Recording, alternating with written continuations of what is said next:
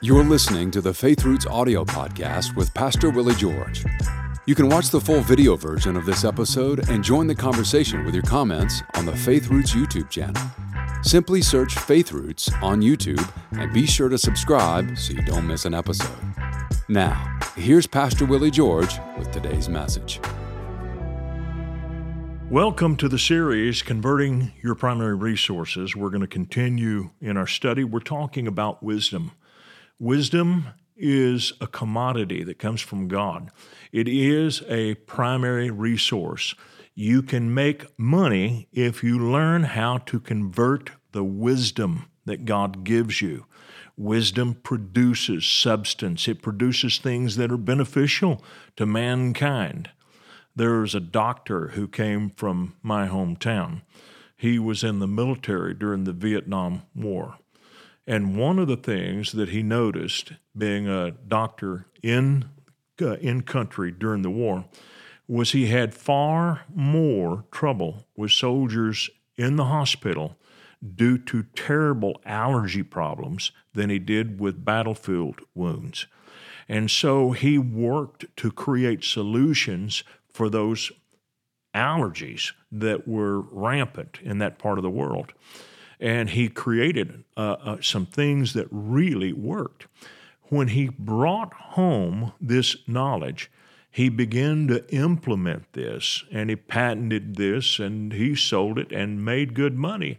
And it was a service to people. People were glad to pay it because they found relief from their allergies.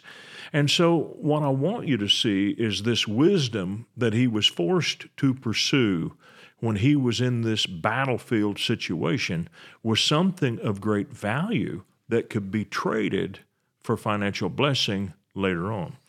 Now, I, wisdom, dwell with prudence and find out knowledge of witty inventions. That's Proverbs 8:12, and that is the King James Version. The King James renders it in this way, and I love it because I think it really brings out the evidence of Hebrew poetry. And here's what Hebrew poetry is. It is two things that are very similar, that are stated one idea after the other. They are slightly different, and it reminds me of the Viewmaster that we used to have as kids. When you put the little round cylinder or disc into your Viewmaster, you are actually looking at two different images, one with your left eye, one with your right eye. And because you see the two images that are taken from a slightly different perspective, you have the illusion of looking at something in 3D. There seems to be depth to what it is you're looking at. That's what Hebrew poetry is all about. It is two things that are similar, not opposite, two similar things that are stated so as to give you a 3D look at the idea God wants to get across. Prudence is not wisdom. It's similar, but it is a wonderful complement to wisdom. And so here's how they are different. Prudence is the ability to perceive the results or effect of an action before that action is executed. Okay, here's a great verse in Proverbs. It says, "A prudent man foreseeth the evil." In other words, he sees trouble is going to come for something, and he hides himself from it. In other words, he takes measures to step away from the evil before the evil happens. Prudent people are people who are able to see the future. Wisdom is something that we learn about for the now. We do this now. But when you become prudent, you begin to see things before they happen. I came to Tulsa, Oklahoma as a visitor in 1977. I came to a large camp meeting. There were several thousand people at the camp meeting. While I was here as a children's minister, coming from a small church of 200 people out in West Texas, I saw two opportunities when I was in that camp meeting. The Holy Spirit opened my eyes to them while I was in the services. First of all, while I was sitting in these services at night, I couldn't help but notice that there were hundreds of children who were getting up, going to the restroom, coming back. Parents were having to leave, take their children out.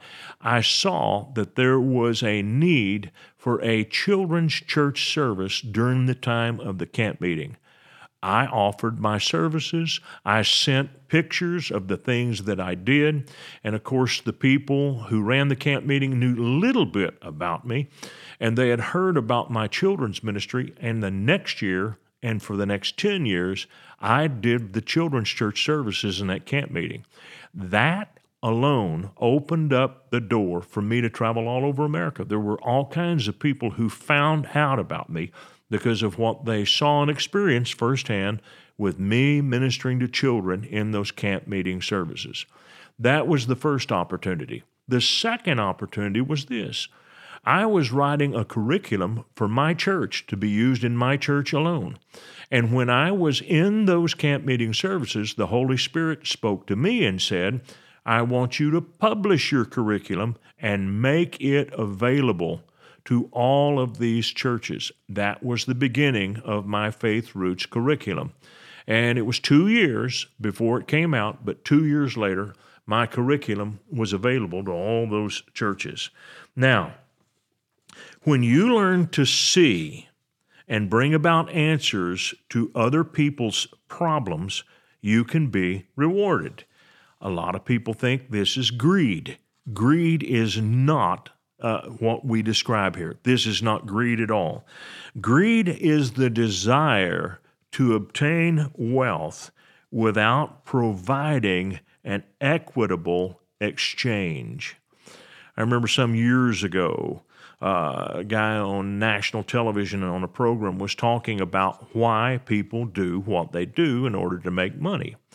And it was his opinion that people do what they do to make money simply because of greed. And no doubt there are some people who are greedy who make money. But when you approach it from a totally different level, I ran a ministry that made kids' TV programs that went all over America.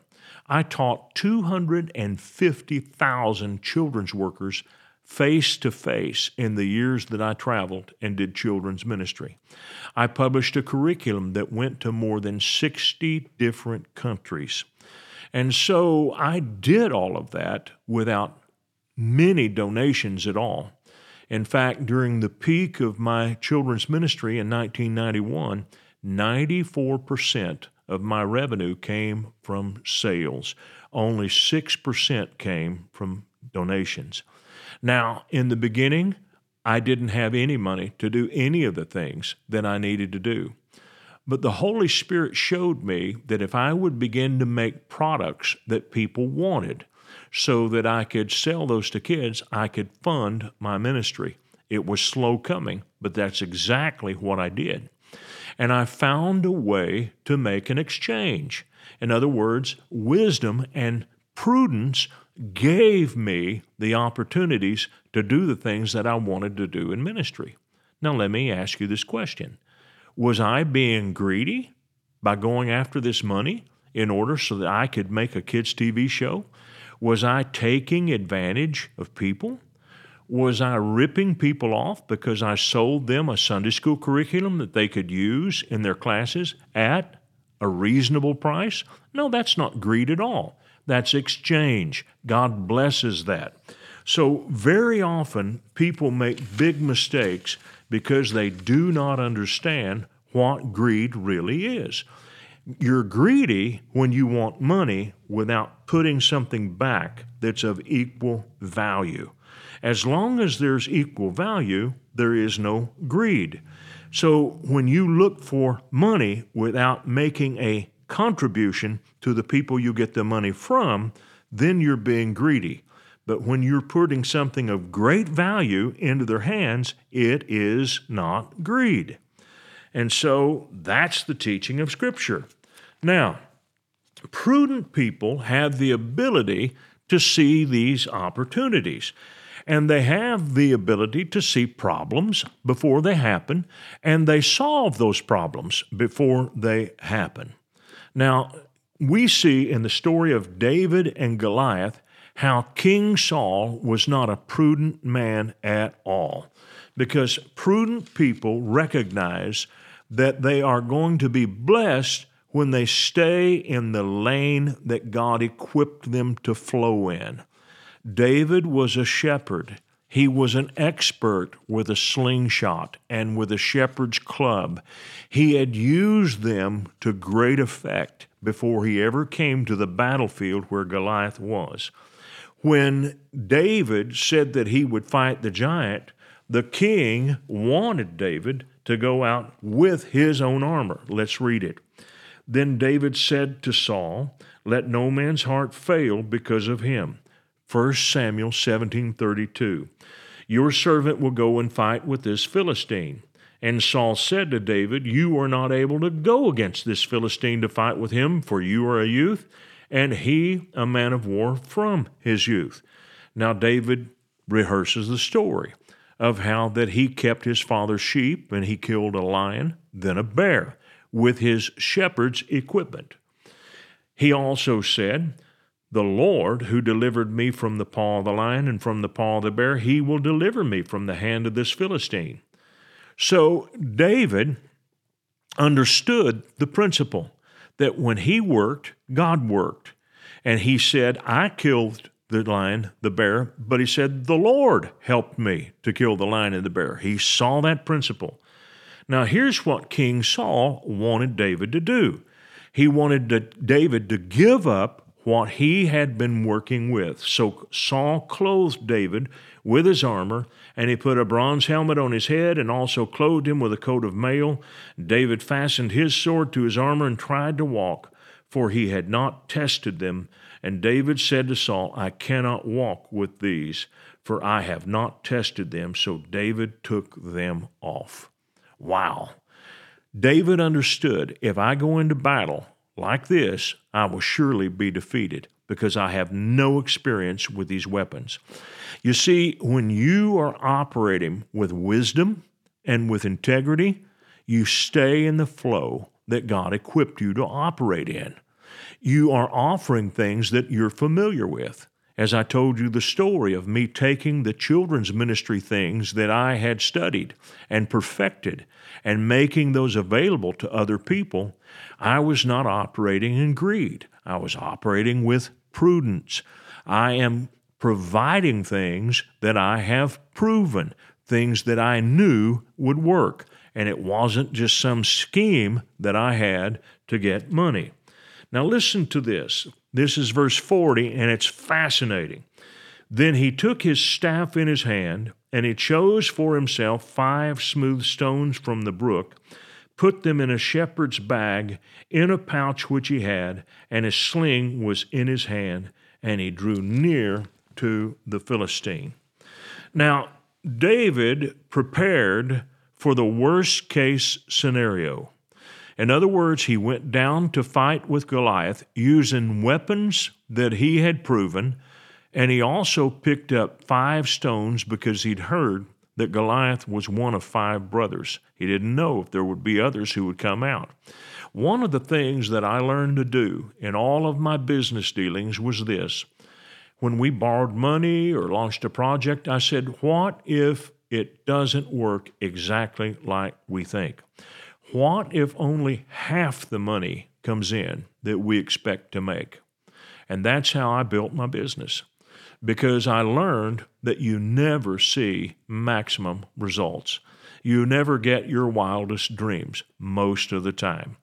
I learned to make it on just partial receipts, but it was still enough.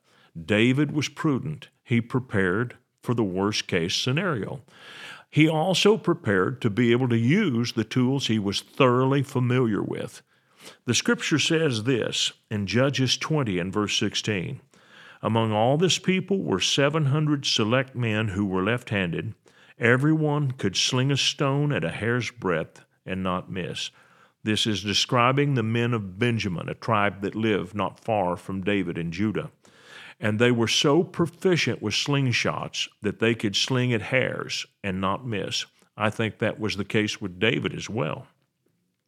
It was no miracle then that David hit Goliath in the forehead, because he was an expert with a slingshot.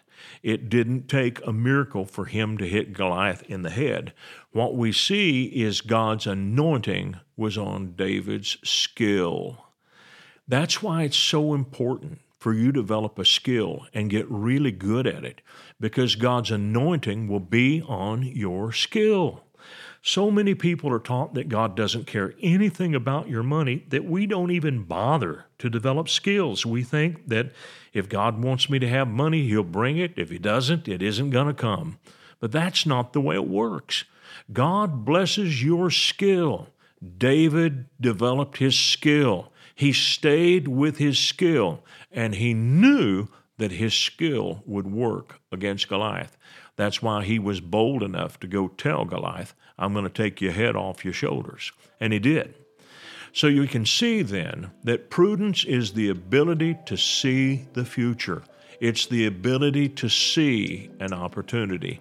David saw an opportunity to strike the giant in the head, and he took it. It's all the time I have for today. We'll pick up here tomorrow. I want to thank you for watching our podcast today. And if you really liked it, would you please give us a little thumbs up by clicking on that sign down below? And then I would encourage you to subscribe to our channel so you don't miss any of our future podcasts, because they're all going to be good. And if you would like to support us financially, either with a one-time gift or recurring gift, you can do that by clicking on the link below or going to myfaithroots.com.